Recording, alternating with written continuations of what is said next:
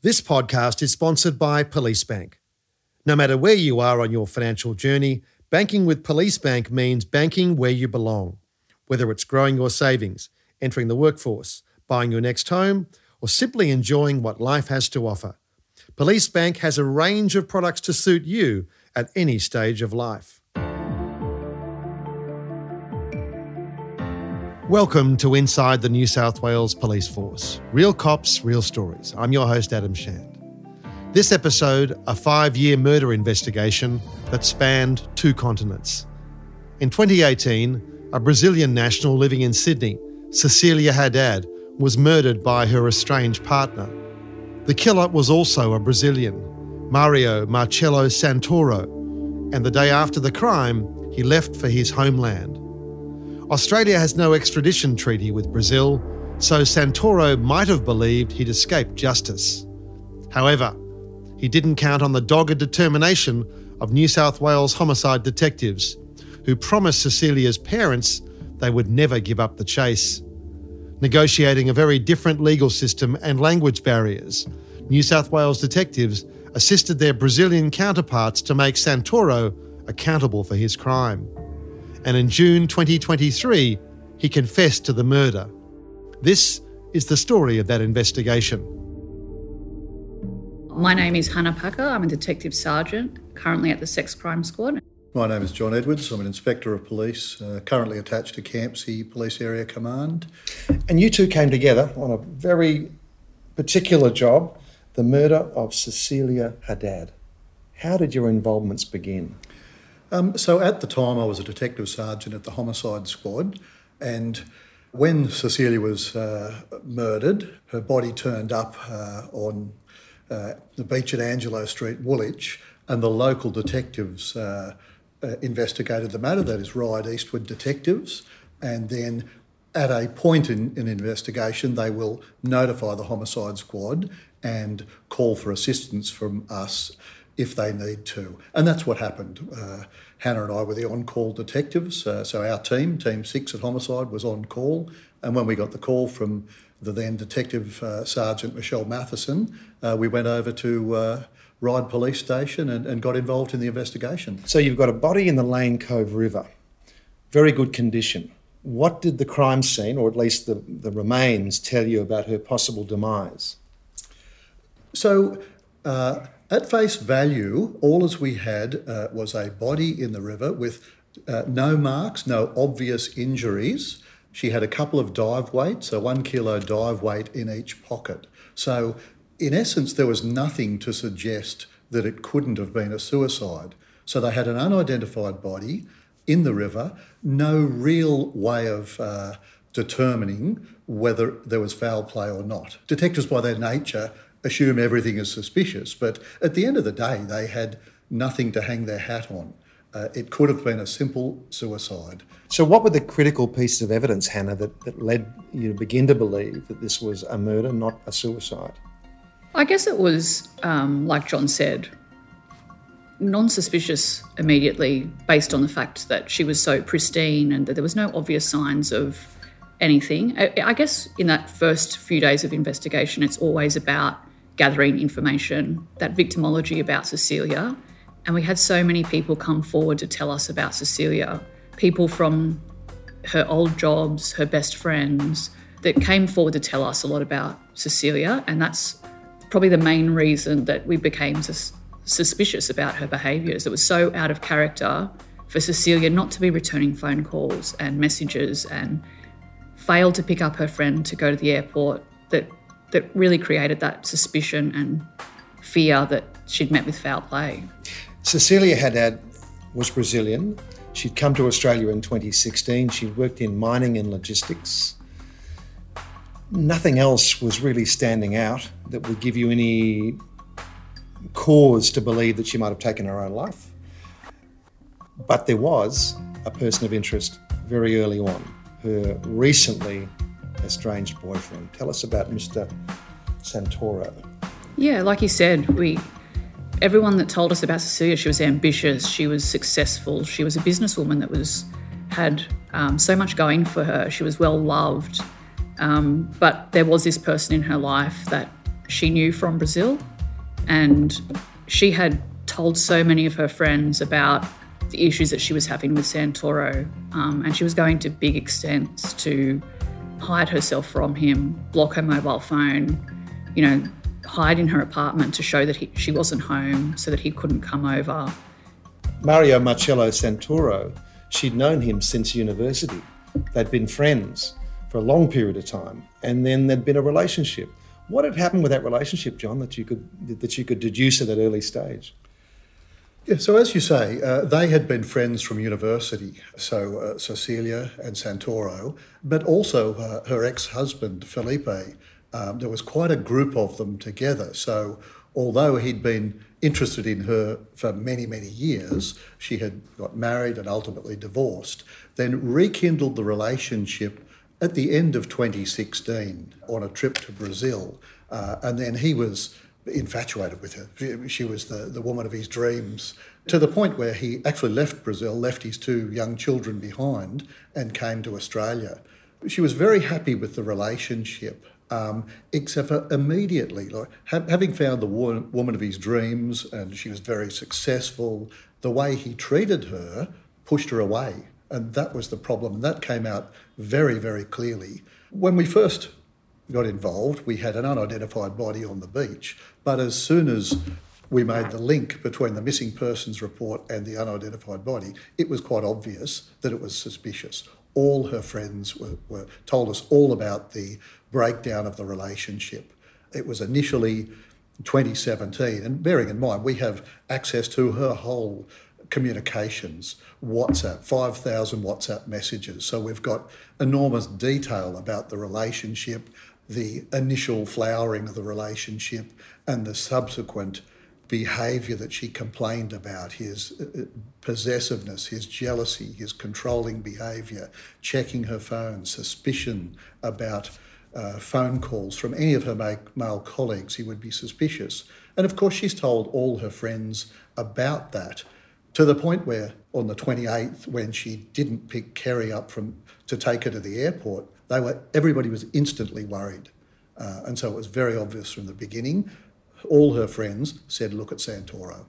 Because Santoro didn't have a criminal background. He was an engineer, he was a middle-class guy, he didn't have anything, particular red flags, but he had some personality quirks, this desire for coercion and control. And you were seeing this, Hannah, through the text messages. It must be, I don't know what the right word is, poignant, sad, insightful. When you look into someone's life, you've seen a dead body, and now you're seeing their life in the text messages. What unfolded for you when you read those text messages? Yeah, a lot, I guess, because Cecilia supported this person. She gave him a home to live in when he was in Australia. She gave him a business opportunity that he could make money. She supported his visa. And then to see the way he treated her was quite upsetting, because the amount of messages, and then the fact that she would have to block him, and then it would turn to emails. He used everything in his power to contact this person and constantly put her to fear.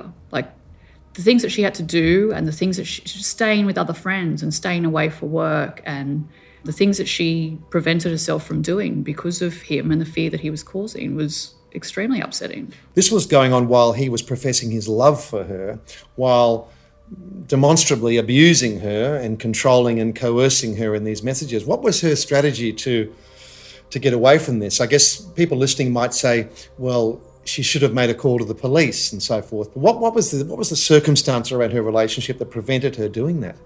We can only go from the messages and the things we've heard now, but there was probably a few things. One, that they had a business together. She knew he was leaving. He had a plane trip booked back to Brazil a week later.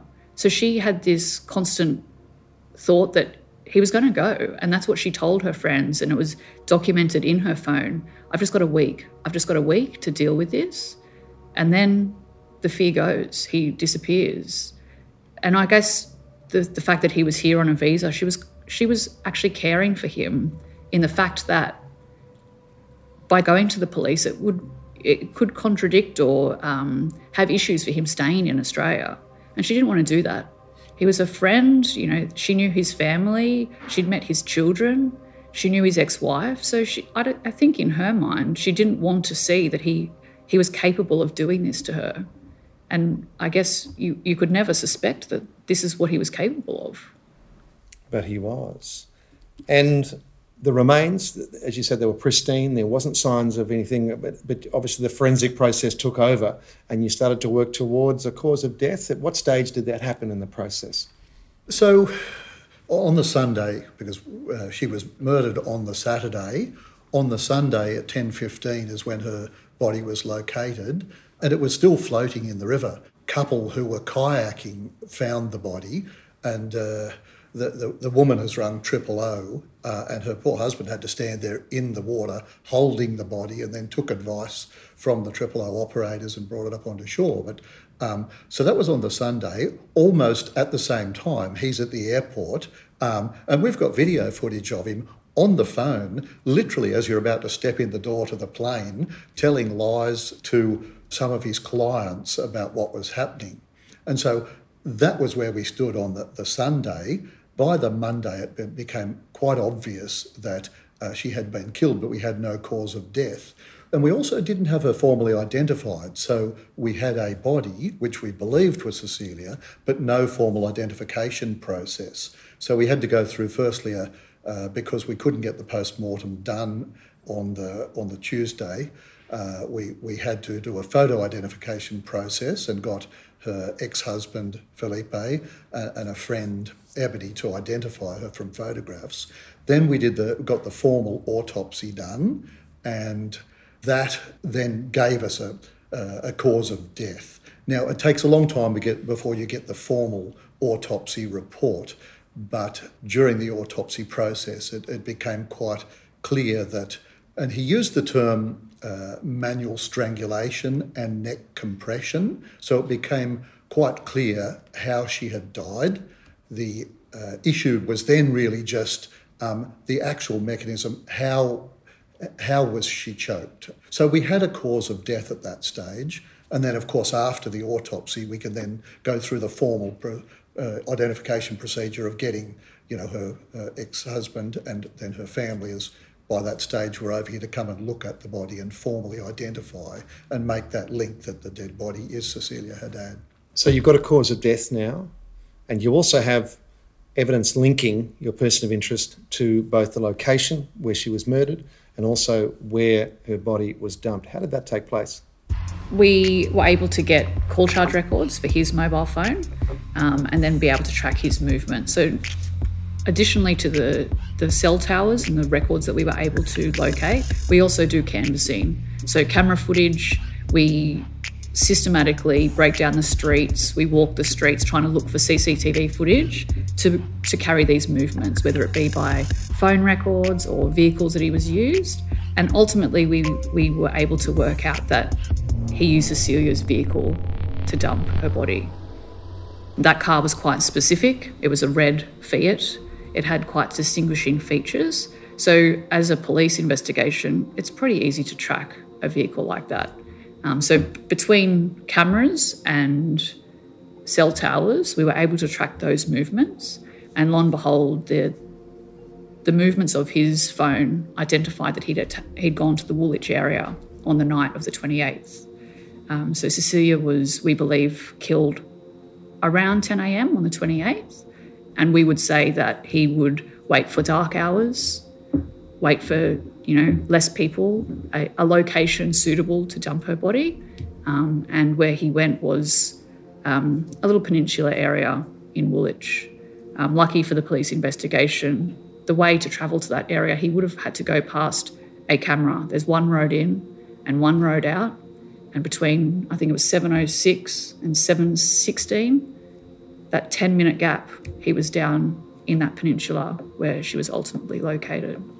Very strong physical evidence, circumstantial evidence, locating him there and so on and so forth. But the problem is he's in Brazil now, and Brazil does not extradite its citizens for whatever reason. Go right back to Ronnie Biggs and the great train robbery to know that. I think a lot of people would say, gee, what do we do now?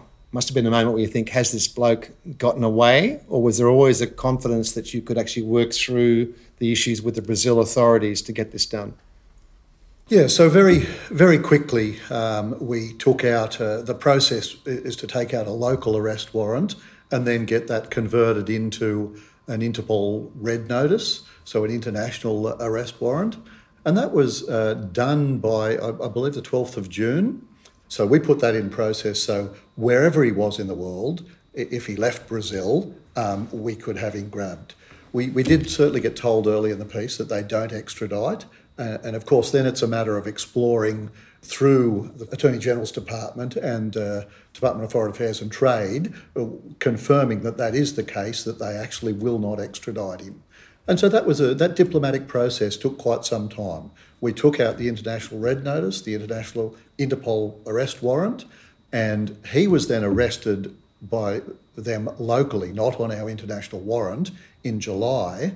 And it wasn't until November that they come to the position that they will not extradite, but they would try him in Brazil for an offence that happened in Australia. So the New South Wales Police instantly changed tack and said we are 100% behind the prosecution in Brazil. You're English speaking, they're Portuguese speaking. Were there any issues on communication early on? There certainly were. So we travelled over there. We have no Portuguese whatsoever. A superintendent from the Australian Federal Police travelled down from Mexico. He spoke Spanish, which was somewhat useful, but the Brazilian Federal Police also gave us a police officer. So we were there for about a week in November 2018, and the Brazilian Federal Police officer was worth his weight in gold. He spoke quite good English and was, at the end of the day, our translator. And yes, the Brazilian Federal Policeman was great. This is a murder 14,000 kilometres away from Brazil. In normal circumstances, I think you might struggle to get cooperation, but I wonder whether the fact that there was a Brazilian national who was murdered by a Brazilian national, that helped your cause, do you think? Yeah, I think it definitely did. I think that was one of the reasons that they took it on board. And obviously her father and her now stepmother were very passionate about it. And I think they were behind this fight for Cecilia as well. You know, they're from Brazil and able to be on the ground and support that prosecution, whilst we're 14,000 k's away. They, were pressing the point over there as well. So we had it from both angles. How did you handle that question of dealing with the family in what would be a long process? Yeah, I guess just like that, coming from the homicide squad, we investigate murders all the time. They are long, drawn-out investigations. You can't expect things to happen overnight. Court systems take long. That happens in Australia as well. So us not knowing the Brazilian system, we had to keep preparing them for how long it would be.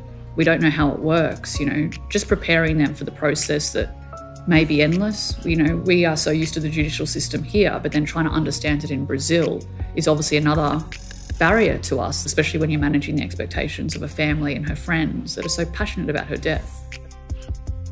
This case would take longer than anyone expected. We'll return to the prosecution of Mario Marcello Santoro soon, after these messages from our sponsors. Police Bank's U30 Supercharge account is available for members aged between 18 to 29 and is one of the most accessible high-interest saving accounts on the market. This is more than a savings or everyday account, as there are no ongoing fees and a high interest rate of 5.25% per annum. Whether it's a holiday with friends, a deposit on your first home, or even a new car, get ahead with Police Bank's U30 Supercharge account. Eligibility criteria applies. Rates are current and subject to change at any time without notice. Please see the terms and conditions in the show notes for more information. This segment is proudly sponsored by Charles Sturt University, providing education for police and law enforcement. And it took 5 years. Did you think it would take that long? No, not at all.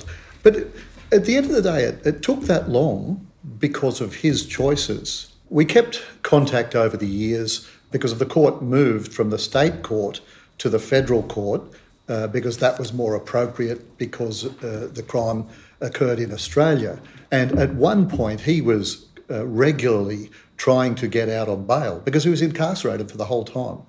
Immediately, they started their local investigation. They have the decision as whether he should be out on bail. He was refused bail and regularly asked for bail. And at one point, I remember the family lawyer contacted me. She was a great source of information for us, because in their system, the family can have a lawyer in a criminal court as well. So there's not only the prosecutor and the defence attorney, the family have what is called an assistant prosecutor.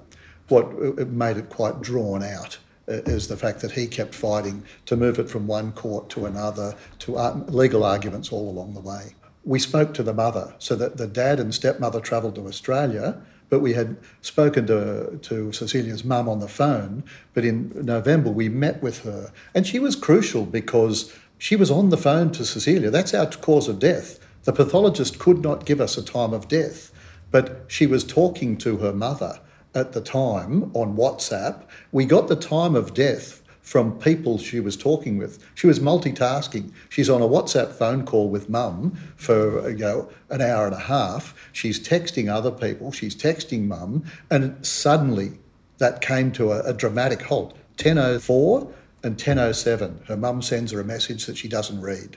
And so that's how we've got our time of death. So her mother became a crucial witness, and we were blessed to have our intelligence analyst on the job was Portuguese. So it was fantastic. She was a homicide intelligence analyst, spoke Portuguese, so that just made the investigation so much better. And she, of course, travelled in January 2018 to give evidence, but then when the trial was put off, she wasn't able to travel back in June. It finally gets to trial in June. You both go across from Sydney to Rio de Janeiro. Yes. Fully contested trial coming up. Was there part of you that thought, gee, if this was at home, this would be pretty much a lay-down misère, but we're in a different jurisdiction. You don't know what can happen. Were there some doubts creeping in at all? Yeah, like the doubts were more about the understanding of their court system and how different it was to ours. The amount of information that we had in statement format and evidence would often take weeks and months for us to happen in a New South Wales court. In Brazil, we were told it would be 1 day, 2 days, that everyone gets 5 witnesses, they're important witnesses to give evidence. And that's just so different to the way we would do it in Australia. Not only that, the amount of murders that they get a year compared to us is astronomical. So I guess for us, it was more that understanding how much time they'd give us, how much, this is a job that we're super passionate about and fighting for Cecilia's rights and all that kind of stuff. So I guess for us, it was more about the understanding of their court system. The whole system was very different. Like, you've got the media up the back videoing everything. The media were actually doing media stand-ups as people were giving evidence. It was just very different. And so many things, like we would never be allowed as police officers to give opinion evidence, and yet they do over there. It was you have to back it up, of course, but that's what they asked us at the end of it. What was the conclusion of the Australian investigation? And we were able to sort of outline the evidence and say, for that reason, I believe that Santoro killed her, and the mechanism of how he killed her. So that was very different. Hannah, you've been creating a profile of Santoro through these years, through text messages, through other people's testimony. You're now seeing him in the court. Remember your impressions of him? Surprisingly very normal. To sit a metre away from someone that that is capable of doing such a thing is quite a bizarre thing. But I guess we're used to that in homicide investigations. By the time we get to meet these people that we've investigated, and, again, like I said, these investigations can run for years and months and a long time. So that often by the time you get to meet this person, but he presented as someone that was pretty quiet throughout the court system. He was sat there quite diligently, looked clean dressed, not someone that you expect coming out of a Brazilian jail. That's the thing, isn't it? Murder, I guess, is part of the human psyche, that violence that lives within us. It doesn't necessarily correspond to monsters or perceptions of people. It can be a simple domestic situation that ends up in a tragic outcome. So going in there, you're not expecting a confession. That's the last thing you're expecting. He's held out for 5 years. What was the first inkling that there might be something like this about to happen?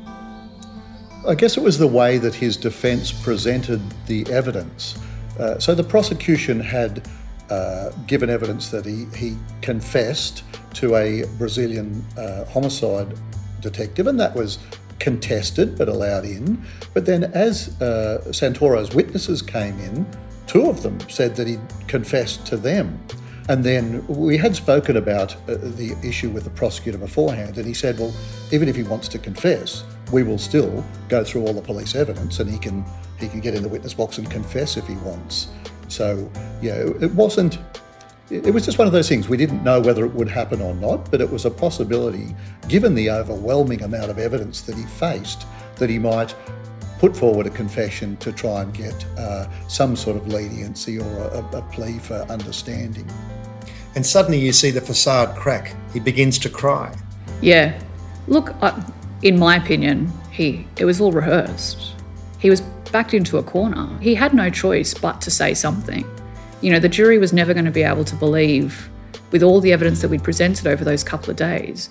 In my opinion, he had to say something.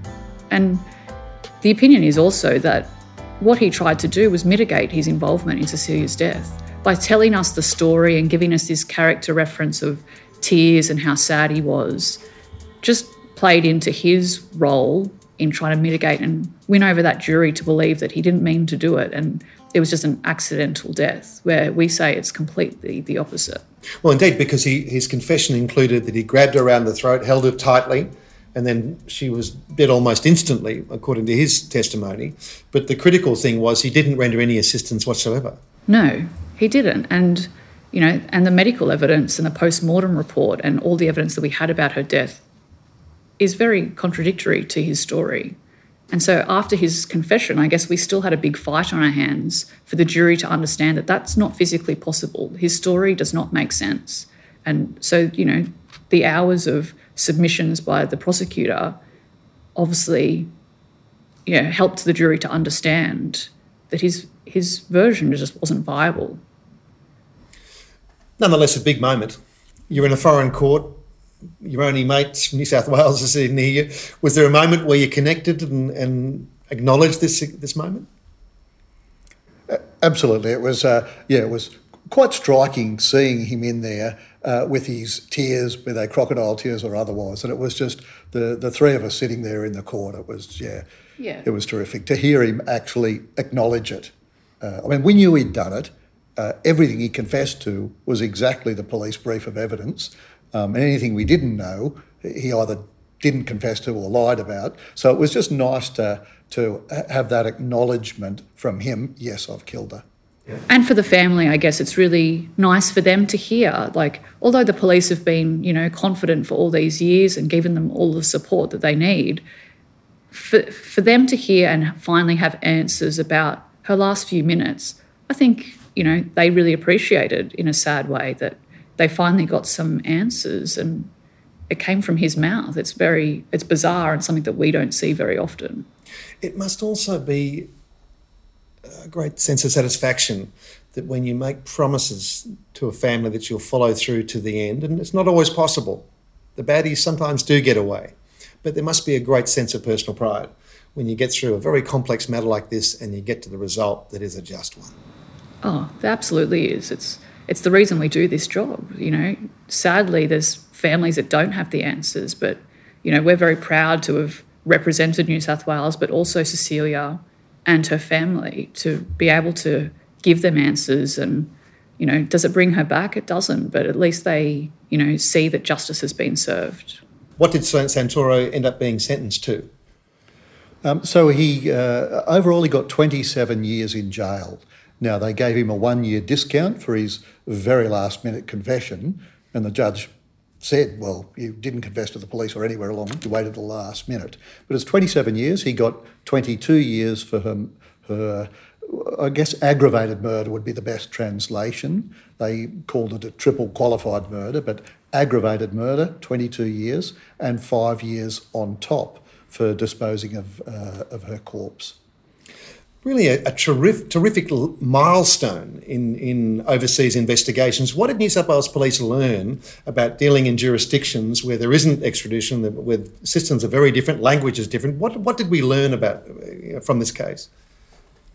I guess at the end of the day, we were over-prepared, and that was the best way we could have dealt with it, is that you need to be over-prepared. You just don't know how much you're going to need over there. So one of the big things was the translation difficulties. That was quite significant whilst giving evidence, the difficulty of translating. The importance, because the amount of time that they have available to investigate and prosecute is so limited, the importance of actually Australia providing information in their own language so that they miss nothing. Now, you both moved on from homicide, but this is a homicide job that you won't forget. What are you doing now, Hannah? I now work for the Sex Crime Squad. So I got promoted in December, so now I'm Detective Sergeant at the Sex Crime Squad. Well done. It just shows that when you move jobs in the police, you don't leave them behind, these cases like this. You bring them with you. You got any more? I certainly do. And my boss would attest to that. She's probably laughing at me right now. You do. You carry these jobs for years, and, you know, I'm not going to say you can't get rid of them, but it's the passion that makes you want to do it, the drive for these families and finding answers. It's something that you do. Like, I spent 8 years at homicide, and the job never stops. And John, you're in uniform. Yes, took a promotion back to uniform, so I'm an inspector now at Campsie, which is a great little part of the world, very multicultural, and it's certainly different from being a detective inspector at homicide, but equally rewarding. Yeah, and I'm sure you're telling some of the kids in the watch house about the time I went to Brazil to nab the murderer. Absolutely. It's funny that 1 week I'm sort of doing RBT in Campsie, and the next week I'm on television over in Brazil, sort of thing. So it's, yes, provided some entertainment for the crew anyway. Fantastic. Listen, thanks for your time today, and thanks for your dedication to the job and your service to the people of New South Wales. This has been a fantastic job. We thank you. Thank you. Pleasure. That was Detective Sergeant Hannah Packer and Detective Inspector John Edwards on their fight to bring a killer to justice. Next time on Inside the New South Wales Police Force, taking the fight to cyber criminals.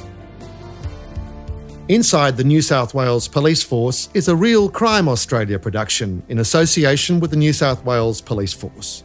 The host producer is Adam Shand. Editing and imaging by Matt Dwyer. For New South Wales Police, Christian Schweitzer, Sergeant Emma Key, Senior Constable Ashley Bold, and Anthony Bray and the New South Wales Police Force Band.